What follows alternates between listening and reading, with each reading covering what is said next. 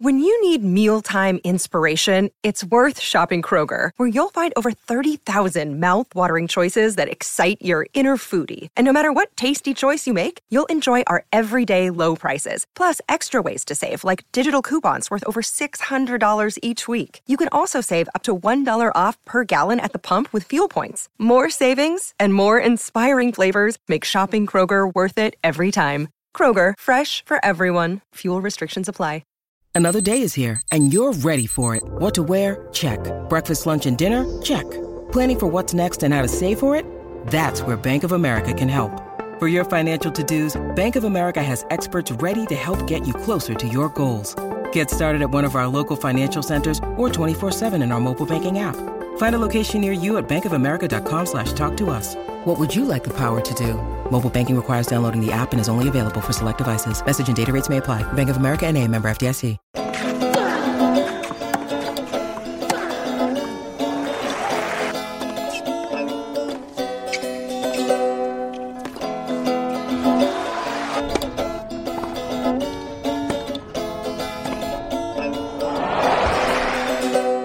Welcome back. If you haven't given us a review yet, A, why? Okay, you've answered that question. And B, go and do it now. Like, you can pause us. That's okay.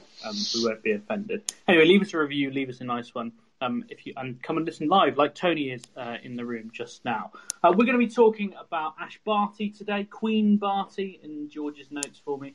We've also got another French Open favourite with a win this week, Rafa Nadal, beating Stefanos Tsitsipas in one of the games of the year. I think most people would agree.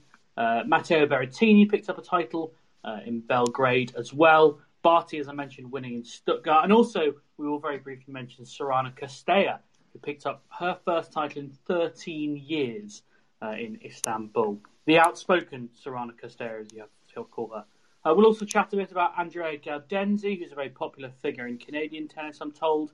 Andy Murray's been talking this week as well. And we'll also chat about our worst possible drinking night out dream doubles pair, which I'm sure will feature some interesting slights and nothing that I'll have to go through with our lawyer in the edit. But let's start with the world number one, the woman who I always call the most underrated world number one in tennis. Now, you could say that because she spent the best part of a year at home in Australia, choosing not to really take part in the improvised tour during the pandemic, that maybe it's justifiable calling her that. But since she has come back to professional tennis, she's been in sparkling form. She obviously went out in the quarterfinals of the Australian Open, but she went and won a title in Miami. She's now won a title in Stuttgart, and with a very strong run, by the way. She beat Pliskova, Svitolina, Aryna Sabalenka in the final. George, she certainly looks like the form player on clay in the women's game at the moment. Would that be fair?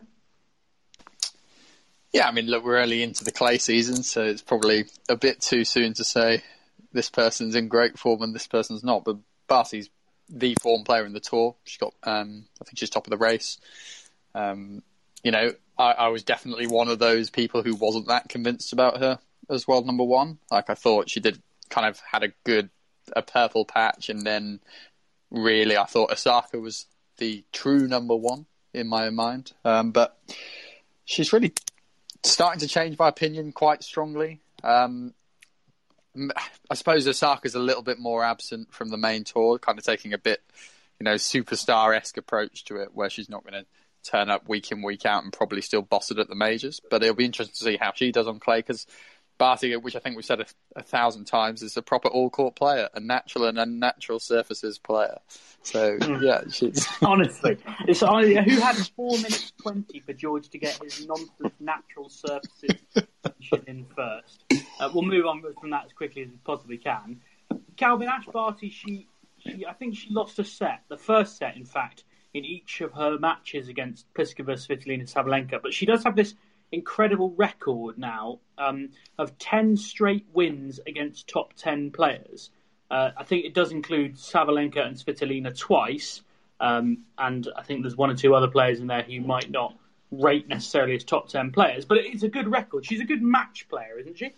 Yeah, definitely. She's so relaxed as well, and I think this is where it comes in handy for her that she's played other sports to a very high level, that she knows how to handle these situations, and I think she's very adaptable in her game. and that kind of thing. She's kind of like that record, what you've just said. She's kind of the opposite of Rafael Nadal this year, isn't she? In terms of wins against top 10 opponents. That statistic on Nadal, by the way, just that Calvin's referring to, and we'll come on to Rafa, but I think he has the 7th best record since the beginning of 2020 against fellow top 10 players, behind almost everyone. But we will come back to that. But yeah, you mentioned that she's played other sports. She, of course, played professional cricket for a couple of years. She's played in the Big Bash in Australia, which anyone who's watched it knows that the women's games there are played in front of crowds of 30, 40,000 upwards. So pressure doesn't seem to be a problem, except that she doesn't have a great record at the Australian Open, does she? It's not somewhere she's necessarily performed to her best. Is that, I think, she got to the semi-finals in 2020, but that's probably about it. Is that just a coincidence then, do you think? Yeah, I think so, yeah. But also, although she's got a good record against top 10 opponents there, I'm not sure what it's like against when we're talking about these real elite level ones that we sort of say, like Osaka, I guess Andreescu, and that type of level. Muguruza this year has been excellent. So she's kind of beaten the second tier of the top teners, if that makes sense. I would agree with that. I'll give you this run of top 10 players. As I mentioned, Sabalenka, Svitolina, Pliskova, but then Svitolina again, Sabalenka again, Petra Kvitova's in there, Karolina Pliskova when she was world number 2, to be fair. But yeah, it's a list of players who, they're not top 4, for example, barring. Yeah, now how's Pliskova still in the top 10? She's just been hovering around there for years, and she never seems to win anything. I don't get it. It's I'm unconvinced that she's genuinely a top 7 or 8 player. Well, so I guess she's got a big enough game to get her way through to some points most weeks, but doesn't. I mean, I've always considered her. Well, I don't like the word bottler, as you well know, but it's in that. George? Yeah, I mean, look, it's probably strong to call her a bottler, but in terms of slams, she's never taken her best form 2 slams. She does win quite a lot of titles. She's been pretty out of form for a while now, though. I would say not really played her best stuff. I was going to say since she got married, actually, which seems like an odd event. Sometimes that really sparks players into great form, but she's working with Sasha Bajin now, which could explain the big downturn in form. Yeah, that's probably why she's turned rubbish, actually. Incidentally, we sort of joke about Karolina Pliskova and her poor form. Would anyone like to take a stab at her career prize money? Karolina Pliskova? Yeah. It won't be bad. $20 million. Yeah. She's been world number 1. I mean, we shouldn't, necessarily say, this person's completely hopeless or anything. She's obviously been a very consistent top-level tour player for a while. What's the best she's done at Slam? Final. One she lost Slam US final. Open final to Kerber in 2016. Was that before she went world number 1? Yes. And she was world number 1 at the time. She was world number 1 after losing in the second round of Wimbledon, if memory serves. Right. There were about 6 of them going for it, I think. And this is in 2017. That, yeah. Oh, it was that? And then she went out second round, but because other players had points to defend from the year before and went out as well, she went to world number 1, I think, anyway. Or maybe Muguruza. Anyway, around that time. I'm wondering what's the best she's done in a Slam since she went world number 1. Best Slam result since she went world number 1. That's interesting. Okay. She's not been past semi-finals. Semis, I don't think. She's had 3 quarterfinals and 1 semi-final. That's since she went world number 1. But and then before that, about the same. So I don't know if there's a link there. But the thing I'd say about her is she actually arrives quite often at slams in really hot form. And I've actually embarrassingly tipped her to win a few where she's then just lost second round and kind of given up. And Kvitova can be similar. I'm not saying it's a Czech thing. I'm sure it's not. But, wow. There are players who do seem to just, get really, really hot. It's happened on the clay, and I think she's won Eastbourne before as well, Pliskova, where you're suddenly thinking she's in really good shape. And then it just doesn't quite happen for her at slams. And she's the sort of player, I think, strikes me anyway, that she plays her way in a little bit. And if you catch her in the early rounds before she's kind of 100%, you can kind of take her out, if that makes sense. I think Wawrinka's in that sort of mould as well, where, the longer they build into a tournament, the more and more dangerous they get. Whereas, it's pretty unlikely you ever think guys like Rafa, Novak, Roger, Andy are going to slip up that early. I mean, Andy these days, yeah, but you know what I mean. Yeah, makes sense. I don't know how we ended up talking about Karolina Pliskova, because we were talking about Ash Barty, but it's kind of it's one of those things, isn't it, where it's like she's in such good form. She dropped the opening set in 3 consecutive matches, which suggests that she's not infallible by any stretch of the imagination. I know she was playing good players, but I to be fair, I didn't watch any of Stuttgart this week because I was mostly distracted by the 2 men's tournaments. But is she a problem solver, George? Is that the kind of narrative we're trying to paint here? I think definitely, yeah. I mean, I saw some bad social media content that has been ripped apart a little bit, so I wouldn't call her the only problem solver on the women's tour, but she's definitely up there in terms of best variety, along with guys like Andreescu, I'd say. But that said, she's got quite a strong general game plan as well.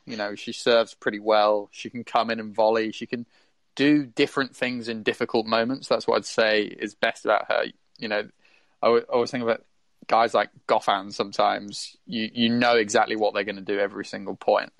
But Barty is capable of coming in and serving a volley. She's very handy at the net. She's got a good backhand slice, which actually isn't really something she's varying up generally. She does just like that shot. Right. But she sticks to what she knows, but can mix it up in the big moments as well. Whereas I think Andreescu, as a comparison, is someone who's maybe mixing it up a lot more in point to point. But Barty can mix it up maybe better on the biggest moment. That might be the way I would compare their variety, if that makes sense. Incidentally, you mentioned Bianca Andreescu, and we should just have a little shout out to her and a get well soon, because she's pulled out of Madrid because she's tested positive for COVID-19, which you have to feel like she's just got back fit after the best part of a year and a half out. She's back playing well, and then obviously she's now basically out for at least 2 weeks, and you wouldn't fancy her to come out of that and like the French Open very much. So really unfortunate timing for her. Unfortunate timing for George, who picked her to win the I was going to say, is she my pick for that? Yeah. I think, to be honest, I would be looking to transfer to Barty at the minute. Well, I'm not going to do that option, I'm afraid. That's not. I know we're not allowed to, but for the tennis podcast, Love you podcast will get a predictions. Yeah, we'll get a Barty is who I'm on at the minute, I think. Wow, now big George Belshaw picking the most recent clay court champion on the women's tour and world #1 to win the next clay court tournament. You love my big shouts, but don't worry, I'll give you about 10 different options who could also win to cover all bases. Okay, very good. I look forward to it. No other maybe particularly significant results in Stuttgart, but a significant result in Barcelona, even if it is just Rafa Nadal winning his 12th title there. He beat Stefanos Tsitsipas in 3 sets. We've briefly lost Calvin. No, that's all right. I'm still here. Oh, good. Thank goodness. Yeah. I was terrified that you might have gone. I promise. Where was I? Rafa Nadal beating Stefanos Tsitsipas in 3 hours and 38 minutes. His longest ever best of 3 final. Longer than a number of his French Open finals, by the way. So to say that Steph pushed him hard is a bit of an understatement, to be fair. It's also significant, George, I thought, because they played in the final in Barcelona 3 years ago, and Tsitsipas won 3 games. So as much as I do want to talk about Rafa, I kind of want to start with Tsitsipas because this is a pretty good yardstick. He's been playing some really good tennis on all surfaces, including the natural surfaces.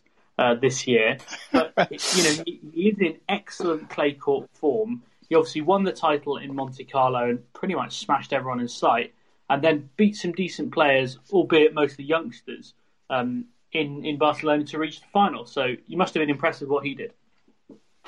Yeah, I mean, he's another one who just is continually impressing me. I mean, I think we've all tipped Tsitsipas for a while to be one of these next guys who's really, really knocking on the door at the very top of the game. I was a little bit I don't know if I would say worried, but a little bit concerned he wasn't winning enough big matches since that big breakthrough against Federer. Obviously had that big one over Rafa at the Australian Open, but then went out to Medvedev in straights. I think for him it's a case of backing up big win after big win. I think he puts so much into the big wins that sometimes he finds it really hard to follow up straight after. That said, this year you can't really complain. I don't think he's failed to reach the quarterfinals of an event this year. Getting himself into good positions to win tournaments, looks very focused, determined. Look, I'm quite interested to know where everyone's at in terms of predicting the French Open at the minute, because Rafa's obviously going to be the guy we're all picking, I imagine. But Thiem's a bit of an unknown at the minute. We spoke about him a little bit last week, where he's at mentally, where he's at physically. He's probably the guy you're putting at 2 normally, as is Novak. But then Novak got so badly beaten by Rafa, and he looks a little bit out of sorts to me at the minute. Doesn't look quite there mentally, but with him, you never know at a slam whether he's just going to turn it on. You'd say, Medvedev not playing well on clay. He's admitted he doesn't like it that much. So Tsitsipas is the most informed player coming in against Rafa, but I'm still not sure you'd have him higher than 4th favourite at the minute. Yeah, I think that's probably reasonable. I think Courtney is saying in the discussion on Locker Room that Rafa is favourite, but the least favourite he's ever been. I think on the odds makers, he's still 50-50 against the field. He's an even money favourite. So he's still rated pretty strongly in that sense. But I would agree. Look, even he knows his second serve is in trouble. I was going to say that actually the least favourite he's been for me was actually the French Open last year, when the conditions were changing so much. When he said he didn't like the new ball? Yeah, exactly. But Novak at that point hadn't lost a match apart from getting disqualified in the US Open. He just turned up, rocked Rome. Rafa had lost to Schwartzman in Rome, I think it was. And at that point, I was a little bit worried for him because he'd not really played that many matches. Whereas, I've seen him have bad clay court seasons at this point like this, and then suddenly kind of grow through it, look quite strong in Rome, and then roll in. So in a couple of weeks, this picture could have changed a bit. Whereas that tournament, I was like, on the eve, he's very, very shaky. So it might be a little early to make that shout, but he's playing badly. As badly as we was a couple of years ago when he lost. I remember he lost to Thiem in Barcelona. He'd lost to Fognini in Monte Carlo, I think. But still, by the time the French Open comes around, he then suddenly just turns it on. And best of 5 is so different for him. I would say that we chatted, in the group about the matchup, Nadal versus Tsitsipas, and obviously his height helps him against Nadal.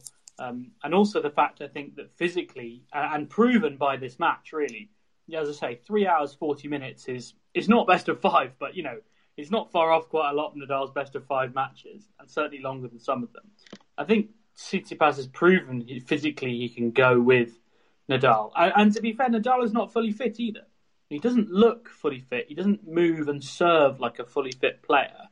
And I just don't, and he's nearly 35. He has to eventually slow down, and this is starting to feel like it. Calvin, I don't know where you are on Rafa and his form. Are you concerned if you were someone who had a piece of Rafa going into the French Open? Are you concerned if he doesn't show form? I'm a bit torn on it. To a degree, I don't think he looked great so far, although he wins matches. So he's definitely not in great form, but I'm also aware that he's quite big on peaking and planning his schedule so he peaks at certain tournaments, and that's always the French. So I would expect him to be a lot better at the French than he currently is, but he'd have to be. I've still got Djokovic as my favourite for the French, though. It does seem like we're talking about he's lost in the second round this week rather than won the title, doesn't it? It's quite strange. I suppose it's just a kind of eye test, isn't it, this week, watching him and seeing all the problems he's been having. It feels like better players could cause him real problems if he doesn't fix this serve. And that's what we saw with Rublev, wasn't it? He really went after him, taking on that serve. Tsitsipas obviously had a degree of success in terms of, getting a match point and taking him pretty close. And historically, I don't think that's a great matchup for Tsitsipas, particularly on clay. Him going into the backhand and all that. I think there's certainly encouragement for Novak. The problem is, Novak, I'm not convinced, is anywhere near what he needs to be doing either at the minute. I think he's in a very, very strange place. Again, he's someone who does just turn it on at the majors, but I'm arguably more worried for him than I am Rafa at the moment. Well, just in case people have missed out on Novak Djokovic's activities over the last week, he was playing in Belgrade. He said how great it was to be sleeping in his own bed and going to the tournament from his home, which I imagine, especially after a year and a half of being in hotel bubbles, was a huge advantage. But it didn't help him against the might of Aslan Karatsev. The Lion roared once more. I said how good Nadal Tsitsipas was in one of the matches of the year. If you got the chance to watch Djokovic and Karatsev, you can watch it on replay even on Amazon Prime Video. It was a heck of a game. I mean, we all know what Aslan Karatsev does now. He strikes the ball incredibly cleanly. What I found, because I'm no technical expert, but what I found amazing about Karatsev is how early he takes the ball. And, Calvin, you've talked about the return of serve and how it's this push motion. There's not really a backswing. It's more of a catch and throw. And he hits that forehand with almost as much power with no backswing as he does with the full backswing. I mean, he was bashing Djokovic first serves back for return winners. It was how is this guy, Calvin? How is this guy better on clay than he was on hardcourt? I guess he does have really short swings, yeah. But I guess it's similar to what we spoke about last week with the clay. That there's two ways of looking at it. You can look at the best players on clay are the ones who don't miss any balls, so they grind their opponents down. Or sometimes when players lose, they go, he had weapons to hit through the clay. And he definitely comes in the latter, where it gives him a little bit more time to set up, and he can just rifle off these huge shots. But as well, I think, and I keep saying this every week, that the clay courts are not what they used to be. Most of the clay courts that they're playing on now are medium fast, or medium, I'd say. Medium to medium fast clay courts. It's just a movement. So, and he'll have grown up on it. They play on clay courts in Russia a hell of a lot. So it's not an alien surface to him. It was potentially your player Luke who played against him, at the lower levels quite a lot, who told us that clay was his best surface, and it's certainly something to look at. Tony Eason in the discussion on Locker Room saying Novak looked so out of sorts, and it was great to see him get frustrated against somebody he feels he should beat. I said in something I wrote for the Eye today that he looked like all the players who've been Karatsev'd have looked, which is this kind of puzzlement and frustration of eventually this guy must start missing. He can't keep cleaning the lines with these balls. It can't possibly happen. I think Djokovic did also claim afterwards that he wasn't very well, although I didn't see any evidence of that on court, George. Yeah, actually, I think that that quote might have been disputed, James. I'm not 100% sure on that. Really? I saw a lot, possibly. Okay. It was in Serbian. I'm not sure it was translated correctly. Anyway, okay. Yeah, but he certainly didn't like the court because he was complaining about there being too much clay. Yeah, we certainly saw that. Yeah, that was a highlight. There's too much clay on this clay court. Get it off. That I effectively built at the tournament that I effectively arranged. Yeah, I hate it. I was going to say, on the point about him missing so much, I think the shot that stands out to me on that point is the backhand particularly. It's such a flat shot. I keep expecting him to be more erratic on that side and missing a lot more. And it doesn't seem to be happening. And I wonder if the clay almost, when I think about the Australian Open match he lost to Djokovic, where actually that shot did break down a little bit more with this kind of wall, just maybe that little bit less pace on the clay gives a slightly larger margin for error for him not to miss that. But yeah, it was seriously impressive. It was a seriously impressive performance, and there were points when Novak was drawn into some amazing stuff. I mean, the end of the second set particularly was probably the highest level I've seen this year. Novak pulling out. I know I was saying he's not in great form and seems a bit off at the minute. I actually think he's in kind of less great form mentally in many ways. A little bit disinterested, a little bit uninterested. George, uninterested. Sorry. Excuse me. He needs to kind of work his way in a little bit. But but at those moments at the end of that second set, he was amazing. I mean, there was some astonishing defence where Karatsev was just blasting through, and only Novak could get to it and kind of keep it alive in the crazy ways he does. And then he paints lines himself afterwards. I mean, it was superb. But yeah, it's worth pointing out, by the way, that Karatsev did save 23 break points in that match. Djokovic did force enough opportunities. He then, for whatever reason, just couldn't take them. But I think actually, that would be an easy narrative to paint. What it actually suggests is it was a real ding-dong match, and that there weren't a lot of cheap points on serve, and that there was a lot of baselining, and it was a heck of a match. Yeah, and I don't think Novak's serving now how he was in the Australian Open, for example. He seemed quite Sampras-esque at times, and he does have these tournaments where he just gets the serve perfectly right. And I think at this stage in his career, when the serve's not working quite as well as it can do, I think other players are starting to get a little bit more belief against him, particularly at these lower events. I was going to say, if you're going to bring the belief factor in, Australia is his place. Walking out in Australia against Novak Djokovic is like walking out at Wimbledon against Federer or at Roland Garros against Rafa. It's that same kind of mental thing. And the courts in Australia were quick. I know court speed klaxon, but they were quick, and he did adapt to that well, and he did serve. I remember Francis Tiafoe sitting in a press conference afterwards, and I said to him, "Oh, were you surprised?" It was the first time he had played him. I said, "Oh, were you surprised at the serve?" And he was like, "Yeah, man." I was like, "All right, Isner." He was genuinely like, "What on earth is this?" And Tiafoe is a guy who's playing reasonably well this year, although he's kind of had a weird schedule where he went and played clay in South America and then went back to Miami. But anyway. Calvin, again, I think you discussed this in the group over the week about Djokovic and form. Like Nadal, do you think he peaks at the right time? Yeah, I'd say so. He's even said that himself, hasn't he? That he's not too fussed about anything other than the slams now. Although I think once he's on court, he actually wants to win all the time. But I think there's something in the slams that gives him that extra 2 or 3% for sure. And as Nadal said last week, he's obsessed with records. So that's his main record to go for, isn't it? Where did he say that, George? Do we know where Nadal made that quote, George? I read it on Tennis World USA, so I don't know if it was their quote. I don't know who came up with the originals.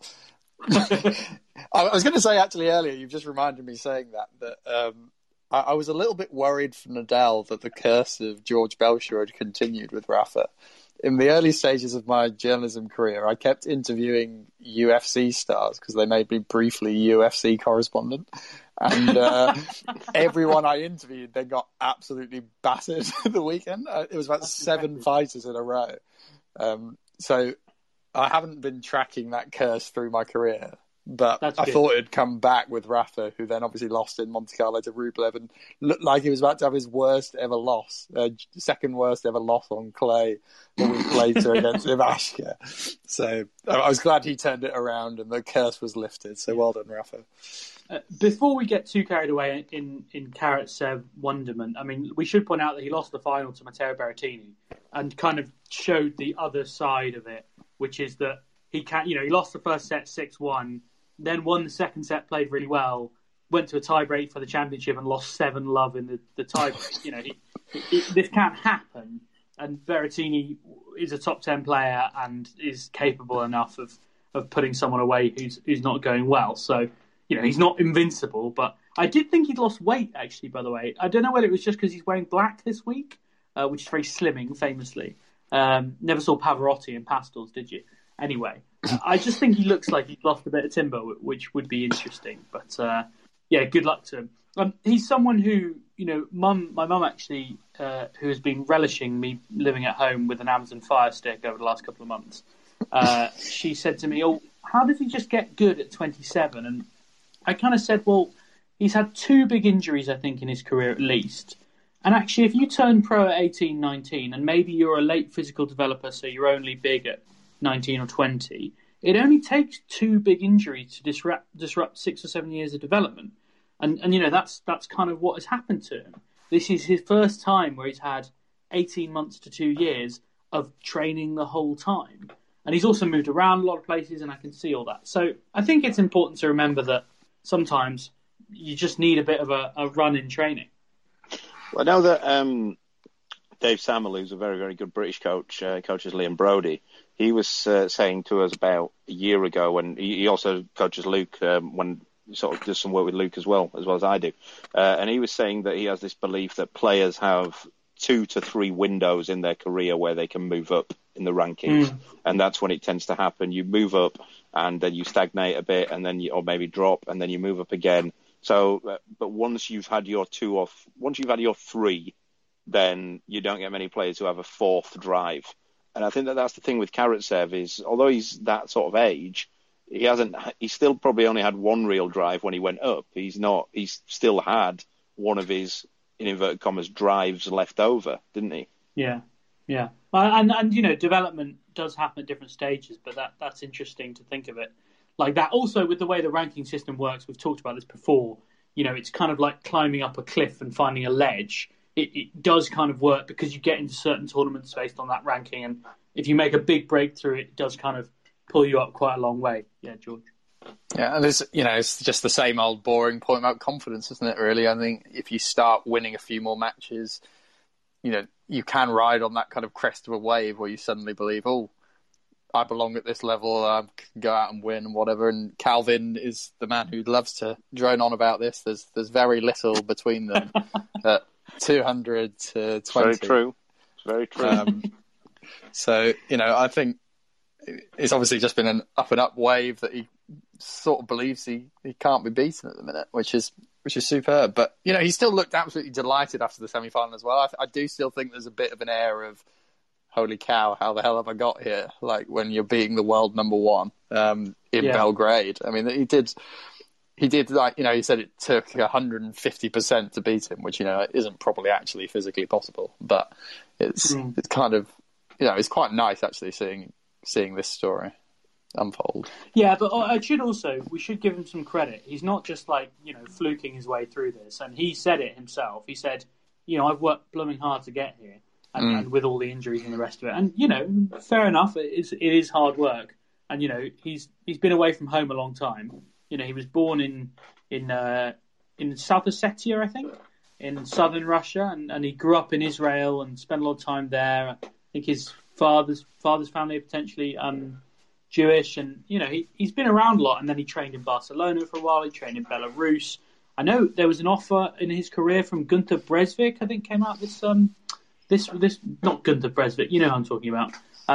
It came out this week that he had an offer from Gunter to train, but didn't like the financial deal. So, and actually that brings me neatly on to Dominic Thiem, who we mentioned a little bit earlier, and we haven't seen an awful lot of, plainly because he hasn't played in about 5 weeks. He hasn't played since he lost to Lloyd Harris. Remember when he was the flavour of the month? It was 16th of March was Dominic Thiem's last appearance in Dubai.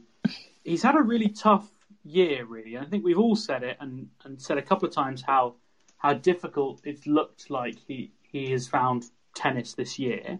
And he's spoken quite a lot about this kind of drop he had after winning the US Open and finding this real emptiness in having achieved it.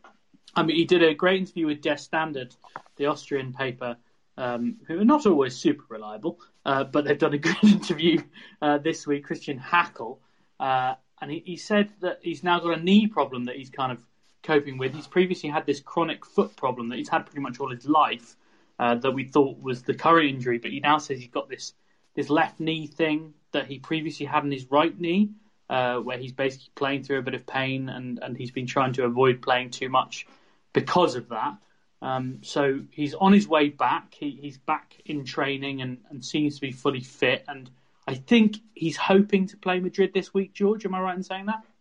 Yeah. He's one of the hopers, along with Murray, to play Madrid.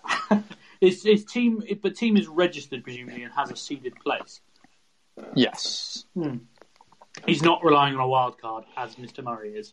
No. Sir Andy, I'm afraid. I should have called him. Calvin, that kind of, emptiness, I know we've talked about it a lot, and we've talked about form a lot today, with Dominic Thiem to be pretty much not having played tennis for the best part of a month, competitive tennis, and then have another month to the French Open. I mean, would it concern you? He's someone who we always used to know is playing a hell of a lot of tennis. Yeah, he's never been one really for form, though, has he? He's always had these tournaments where he bombs out first round and that kind of thing. So, I mean, I guess in the clay he's normally a lot better. But in other tournaments, he can be all over the shop and then suddenly appear in the semis and a final and that type of thing. So I wouldn't be too necessarily worried about that. I'd be more worried about the bigger picture of things where he just doesn't seem to be enjoying playing, and he said that as much. And if he's still got this foot injury, which for somebody who relies so hugely on his movement, that'd be a concern as well. Yeah, I was going to make that exact point. I think what makes Thiem so particularly brilliant is that really superb movement where he springs in that one step coming back across the court. And I do worry a little bit if his knee's not quite right or that confidence isn't quite there, that could have a serious impact on what is such an important part of his game. Obviously movement's important for every player, but it's the explosive manner of that movement that is so beneficial to him. So it'll be interesting to see where he gets to. I mean, I'm kind of with Calvin. I certainly wouldn't be drawing any super negative conclusions just yet. We've still got a bit of time. Of course, French Open's gone back a week, hasn't it? So there is a little bit more time than there normally would be at this stage. So I still would be expecting Thiem and Rafa to be the men to beat. And of course, it's worth remembering that now Thiem has got over the line at a Grand Slam. That will give him a bit of extra belief at the French if that final does come up. Particularly seeing Rafa not necessarily as hot as he can be. I think one of the things that's interesting now about this time of year compared to normal is that how, maybe aside from Tsitsipas, just how little most of the players have played. Like Nadal missed the whole he didn't play Miami, did he? That kind of thing. And then he bombed out early in Monaco. And then Tsitsipas has played a lot, but Djokovic has barely played since the Aussie. Zverev just keeps losing early all the time. Thiem hasn't played. Federer's barely played. Yeah. Murray hasn't played. Medvedev got COVID at the start of the clay season as well, didn't he? So it's who handles that? There's two ways of looking at that. No one has really too much tennis in the locker, but on the plus side of it, no one has too much tennis in the locker. So it'd be who handles it the best. It never seems to affect Rafa when he just wins every tournament. So maybe you could argue that he might need it a bit more. But just an observation, really. Nothing. Well, fortunately, we're going to get loads of tennis over the next 3 weeks because we've obviously got this, the traditional clay court swing now with Madrid, which we have not got Roger Federer at, and we'll come on to that in a little bit later. We've also got the Rome Masters after that, and then obviously I think 2 weeks off, and then the French Open, which is it would usually be 1 week off, wouldn't it? But they've not moved Rome with the French Open; they've just left it as 2 weeks off. So that might create some interesting problems for players as well. Some players really like to play the week before. I can't imagine many of them will relish playing in Rome, and then if you go out halfway through the week in Rome, you're potentially not going to play a competitive match of tennis for 2.5 weeks before a Grand Slam. I don't fancy that many of them will relish that, and I don't think there'll be many tournaments of interest. The one tournament of interest is, of course, the one in Geneva, which does take place immediately after Rome. That's the one that we believe Roger Federer is going to play, or at least he's registered to play it at the moment. That means very little for Roger Federer these days because his body is what it is, and I think he keeps moving. George, do you think pulling out of Madrid was the kind of thing he'd always planned to do and he was just registered just in case? I do actually think the French Open moving will have impacted quite a lot on that decision. Right. I was actually slightly surprised when he went to play Madrid last year rather than Rome, or last French Open. Not last year, the year before, excuse me. In the last normal clay court in the season. in the before time. In the before. Which is a long time ago now. But the reason I say that is that the conditions in Madrid are so different to the French Open. You've got a big altitude there. It's a good tournament for him in terms of having a good chance to win because his serve goes through it really well. But it's not necessarily great preparation for the French Open as your only clay tournament. So when he signed up to that a couple of years ago, I was a little bit surprised. I would have thought Rome this year would be the one he would have gone to play. Obviously, it being in Switzerland is a big swinger as well in terms of why he'd want to go there. But Rome, I believe the conditions are relatively similar. But yeah, look, there's a gap, isn't there, again? So it's not like he's playing back-to-back weeks. So it's kind of in the ideal spot for him, having that week before the Grand Slam totally off, getting some good match play on home soil. Probably not an event Rafa's going to turn up to, so he could win the title. Who knows? It's kind of a bit of a win-win, I suppose, for him. Unless Bashashvili turns up. Yeah. Very possible. You mentioned Andy Murray there. He's been talkative this week.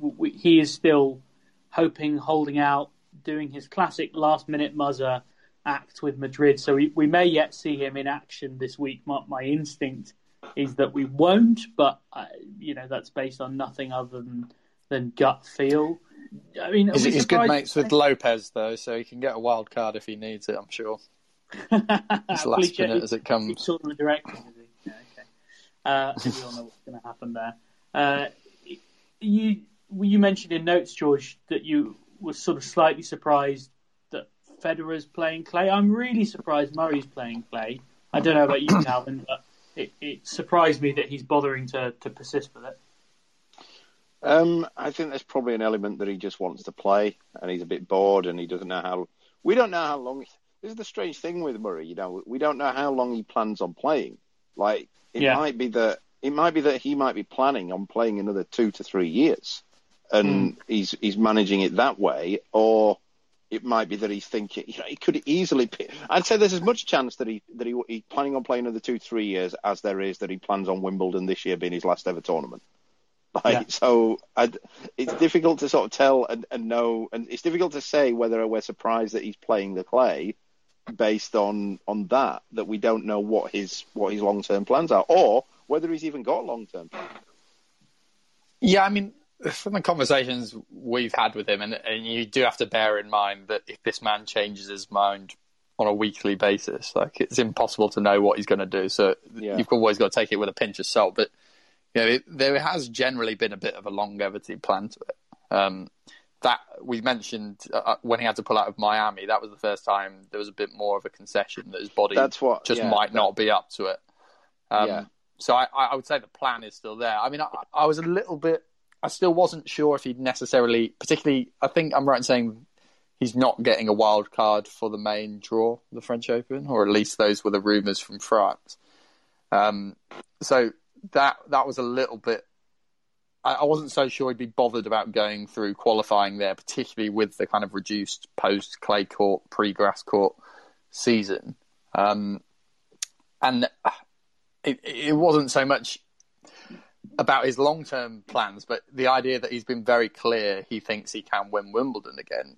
I wasn't sure if he'd almost just maybe even play Madrid and Rome and then skip the French. We've seen Roger do that a couple of times back in the day when just really wants that proper build-up but still gets some matches on clay. I wasn't 100% sure if he might do that. But we'll see. I mean, I've for what it's worth, I've tried to clarify anything on his schedule over the last couple of weeks and been fobbed off by his management saying they have no idea what he's doing the next day. So I'm as clueless as everyone else at the minute. I mean, do we understand from people we all know who have worked with Andy that is not that that is how he operates. He will book flights the next day because he can and because he can be indecisive and leaves it to the last minute. It's not necessarily anything vindictive. It's just an indecision and maybe a lack of need. When you are the former world number one and a Grand Slam winner, people give you the time to make that decision because they want you to come. And if you then don't have the urgency to make that decision, you might as well put it off for as long as possible.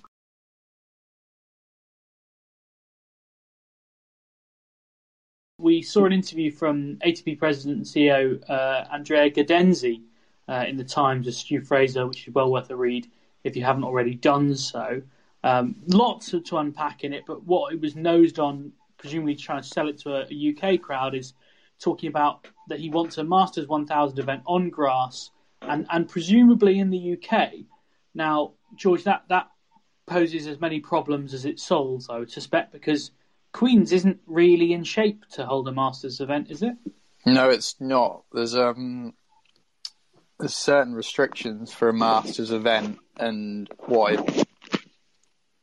what it needs, capacity-wise, is actually the main thing. So you need as in crowd capacity, not crowd capacity. Yeah, so you need 3 stadiums of certain sizes. I think it's about 10k, 6k, and 2k. So I think Queen's is currently about 9,300 on centre and less than 1,000 on court 1. Right. There's also draw size. So Queen's is, I think, 32 draw. And Masters minimum, I believe, is 56. Okay. So you've got a few different problems that are going to come with this. So in terms of that, it is possible that they'll get kind of leeway to, change it on those points. And the ATP are like, oh, don't worry about not having the full capacity or whatever, or, not meeting the stadium requirements or having a smaller draw. The problem is you'll then get a lot of backlash from the other Masters tournaments who obviously have been meeting these requirements. Exactly. So let's just say that Queen's is a no-go, but Gardenzi's desperate to hold this Masters event on grass. Is there anywhere else in the UK you could stick a temporary? No, there isn't, is there? There's not, and it's right. So it's possible you could, in theory, get a site that, assuming Wimbledon obviously aren't going to be lending their grass courts, which obviously they're not going to be. There's no other site that is really Masters ready. It's possible to get a site, but because of the nature of the courts, you couldn't have that ready for, years. It wouldn't be a case of like putting down a hard court and Can you drop in a grass court? Like they do with cricket pitches in Australia, where you pretty much grow it somewhere else and then helicopter it in. I don't think so. I don't think so. I've been told no. Basically, the people I've spoken to today. So it's unlikely. The other issue that comes with this is where the other 500 goes. It's not quite as simple as, Queen's can be the Masters, Halle can be 500. Halle would then have to go back a week to just after the French Open. So that kills that tournament, really, in terms of the size it is. So neither one of them are going to want to do that. Obviously, you can't go a week closer to the Slam either before Wimbledon, because that kills it for the same reason. And actually, in terms of kind of jobs that this provides, kind of having 2 concurrent 500s is almost better. You have kind of 32 player draws and then 20 qualifying into that at 2 separate tournaments, rather than then narrowing it down into a 56 and 28 qualifying or whatever. You're then creating jobs, tour level jobs, in 2 different good sized sites. So then the other solution you could consider would be adding another week into the calendar and making it 4 weeks, but I'm reliably told there's absolutely no chance of that happening. So I think there's actually a lot of big problems with this, and I'm not saying it won't happen, but I'm not convinced it's a great idea, actually. Even though I would like a Masters on grass, I just don't think it actually makes sense given what there is already and how you would have to move it, if that makes sense. I was just going to say the same. I don't see what we have this debate every 5 years or so, and being relative to where grass court tennis is in the whole calendar, it barely gets played. I don't see why you'd need to add another tournament in there. It's almost like the little build-up and Wimbledon fill the gap that grass court tennis needs to be filled. I mean, for me, they just do away with it. It's a ridiculous surface anyway. But I don't see how you can I don't see how you can play tennis on a tournament that is at its worst on the most important match. So I don't like it. But going to your question about can you drop in a grass court, James, it's kind of the problem with grass courts is, and I know this from speaking to a lot of people from clubs who have grass courts, that they're only really playable, because for anyone who knows, and I guess most of our listeners will have played on grass courts, they tend to be quite rubbish. But the ones at Wimbledon and Queen's are regarded as the best hard courts in the world, the ones at Queen's. But that's because they have a team of groundsmen working on them all year round. So they're still working on them all year round. So you'd have to have somebody who can specifically just work on these grass courts all the time. It's not like a hard court where you don't have to do anything on them, or a clay court where you just leave them in the winter and deal with them when it comes round. You need someone working all year round on a surface that you're probably going to play on for about 3 or 4 weeks. Yeah. The other mild issue from British tennis organisers' perspective was I think it would then require them to move Eastbourne up to 1,000 as well on the women's side. From a kind, that's what they were kind of saying. It would almost be a double jeopardy kind of thing, because obviously they're running their events kind of similar level now. So I'm not sure there's actually great appetite to do it here. Of course, don't get me wrong. George, on the way you could hold it, Haller's stadium looks quite big, though, is it? Haller's a lot bigger than... Yes. So this is the thing. So Haller does have the venue to do it. I think in Stuart's interview, it does say they're looking at UK option, which is why it was particularly prompted as that. But that's what you would say. That's what you would say to a UK interview when you're trying to fluff it up. But Queen's, it would be a disaster if that had to move. I mean, if you put it right back next to the French Open, that would be an absolute shocker for Queen's. And players because then Rafa definitely wouldn't play. Yeah. Instead of just saying he's going to play and pulling out. But in the long term, I mean, you'd be losing anyone who's in the second week of the French Open wouldn't be playing that, particularly if there's then a tournament the week after that gives you twice as many points. I mean, there's just no way you'd turn just up for to the that record, event. George, because I don't want you to get bogged down in scheduling. I know you get very excited about this sort of thing. But the answer here, if you, unlike Calvin, believe that the grass court season is worth having, and if you, unlike George, don't love squeezing things in, I love squeezing things in. You just move Wimbledon a week later. Like, that's the obvious thing to do. It's on a nightmare weekend as it is, because the final's usually the same day as the British Grand Prix and some sort of World Cup final or European Championship final. So, but they refuse to move it because, well, this is when we've always done it and we're bloody Wimbledon. The obvious thing to do would be to move Wimbledon a week later. You're into the school holidays better that way anyway as well, which, in terms of getting kids in to watch tennis, you're better off doing it during school holidays. But who wants kids watching tennis? Certainly not the All England. So the obvious thing to do is move Wimbledon, but that'll never happen. The other obvious thing to do is move the French Open, but that's not going to happen either, unless it's COVID. But just ignore the fact that I'm wrong. It's just insane. It's absolutely insane.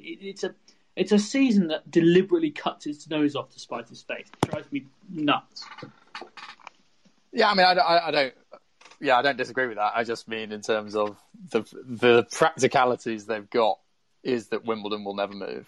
I mean, that's just the reality. So they've got this 3-week season, and I don't think putting a Masters in a 3-week season makes sense to me, given the kind of logistical issues that come with it. But yeah, we'll see. I mean, he clearly is set on it, and I know he is, from what I've been told, is seriously looking at this. This isn't just something he's chucked into an interview. This is a serious thing they want to put in. But it's impossible. Well, I mean, he can be as serious about it as he wants, but it's almost impossible. I wouldn't say it's impossible, but I would say that it is probably going to be very bad news for Queen's if it does go ahead. So nice of him to drop that in a UK interview. I can't see. Knowing where Queen sits on the big picture, although it's a small tournament, they have quite a lot of political leverage, especially with Wimbledon and the LTA and that kind of thing. I can't see them doing anything to upset Queen's. It's too big. It wins like ATP 500 tournament of the year all the time. I mean, the players love it as well. It's got, from the players' perspective, the other thing that was lobbied to me earlier as a key point here is that actually I'm not sure the players would be that keen. They get quite big appearance fees from Queen's and Haller that they wouldn't get from a Masters. So actually, I'm not sure. I know Federer has kind of roughly said in the past he would have liked there to be another Masters 1000 event on grass, to kind of have it, have another title he could go and walk and win, I suppose, and get his Masters titles up. But yeah, I don't really believe is a massive call in the player body for this. Okay, we'll leave it there without getting too stuck into another scheduling debate. Because we've just got time to do dream doubles, and it's going to have to be snappy dream doubles with further... This is nightmare doubles, isn't it? Yeah. Well, yeah, I suppose nightmare doubles is more appropriate. Your nightmare drinking doubles. I think I started with Calvin last week, so George, why don't you go first? You've started with me every single week, actually. And I'm always the person who's thought about it least. But I did, again, have a brief think earlier. And I'm going to go for two Brits, actually. Oh, wow. Well, this is going to get bitchy. I'm going to go for Kyle Edmund, who just hates us and has nothing interesting to say. So, he's my obvious choice. He just wouldn't want to be there with me. So, that's fine. Not me personally, but just like journalists full stop. So I don't want to be there with him either. Yeah. And I was going to go for Conta as the other one, purely based on a bit of an anecdote about her turning up for a pub lunch with everyone, having a glass of water and then leaving. So I don't think she'd be that fun. That's not really in the spirit of the occasion, George, to actually take it seriously and analyse people's drinking game. But that's fine. You want to be bitchy about it. I think that's perfectly reasonable. Well, Calvin, since you always go first, you've now got the luxury of going second. He's never gone first. So I've gone for. I've had quite a habit of doing this and going a bit retro and going further back. So I'm not going to do that. I'm going to go more modern on this time. So I'm going, and I feel a bit bad doing this because I had this opinion about this player for a while, and since then I've actually met him because a player I coached practiced with him a couple of years ago at Wimbledon, and he's actually a really, really sound guy, but still probably not the kind of guy that you'd want to go out drinking with because he's just so boring. Is Milos Raonic. And it's just kind of like the Terminator, and just no emotion. And the second guy is a very recent one. Just after watching him last week, is Corentin Moutet, because there's no way that he wouldn't start a fight and you'd somehow manage to be dragged in. Look at him last week. His mates were there watching. His mates weren't having anything to do with the match, and then Evo wanted to start a fight with them. Yeah, in case you missed it, it's well worth finding online somewhere. It reminded me of a lad who, when I was playing tennis, and I won't say his name because I doubt he's listening, but he might be. But there was a lad who kind of was a bit like Corentin Moutet, and we went out for a night out in Bradford, a few of us who were playing, and this lad got cracked by 3 different people on 3 separate in one night. God! He got punched 3 times for 3 different things by 3 different people. All in the space. Say it was in the space of a night. It was all in about 90 minutes. And Corentin Moutet reminds me of that. He's the George Belshaw of the West Yorkshire drinking scene in the 1990s. A man who, if there's a punch to be thrown, it's in his direction. Yeah, so that's mine. One guy's just boring, and the other one you're just stuck on a night out with one guy boring and one guy who's just because of the way he is, would start a fight. Flypaper for shitheads, yeah. Fognini could go into that category as well, couldn't he? But I thought at least start a fight with a wall. Yeah, but the thing I thought about having Fognini, but a couple of things I thought, the girls love him, so he'd probably get a bit of attention around the table that way. And I bet he's a bit of a laugh, Fognini. Yeah. Whereas Moutet just seems like a bit of a twat. Yeah, I think I'd get behind that. My pairing features a bit of a twat in Alexander Zverev. Terrible gear, terrible bloke, and I'm guessing that he just sits in the corner and nails neat vodkas every 10 minutes and then just takes his shirt off, and he's just the biggest knob in the nightclub. Yeah. I want to change to him as well. That's a great shout. I love that's I love the right answer. I love how that's the right answer. He's clobber as well. And my other one dressed like a fool. My other one is I mean, I think a lot of people think he's also a bit of a bad bloke, but it's also based on his tennis. If John Isner drinks like he plays tennis, he drinks lager and only lager all night, even at 5 a.m, 18 hours into a session, when all you want is like a palate-cleansing gin and tonic, and he won't let you drink anything else either. He's like, I'm drinking lager, you're drinking lager, we're drinking lager all night. And it's Bud Light, and it's horrible. Honestly, it's like you're stuck in the Isner Mahu of nights out, because it's 7 a.m, you're in a piano bar drinking warm lager. I can't really argue. And he votes for Trump. And he votes Trump. Yeah, this was also, I thought of that, and then it's kind of backed up by the fact there's quite a lot of people who also don't like John Isner. So I would implore you to vote for my nightmare dream doubles, drinking pair of Zverev and Isner, because I didn't think I'd be vindictive about it, George. Yeah, unlike you. Valencia. I need to give more thought to these things rather than just what pops into my head, because... I see. Right, yeah, George Belcher gives I need to plan. I'm just thinking of an alternate scenario there where, like, we're all out in the bar at this with these pairs in the same bar, and I can't think of any chance at all that Corentin Moutet and Alexander Zverev don't start scrapping. Like, it's nailed on. Like, yeah, no question about that. Absolutely. That's pretty much all we've got time for this week. Thank you very much for joining us. Tony Eason, Valencia Hurt. I know Courtney Gardner was here earlier. Thanks very much for joining us live on Locker Room. You can do 2 every 8 p.m. UK time, which is BST at the moment, if that confuses you. On a Monday, not every on a Monday. I'm not. We're not here every day. And probably not next week because I've got a prior engagement at 8 p.m. on Monday. But every other Monday at 8 p.m. UK time, do join us on Locker Room. If you're listening back to the podcast, please leave us a review and a rating. And make sure you follow us on Twitter @LoveTennisPod. Other than that, all that remains for me to say is goodbye, stay safe, and good night.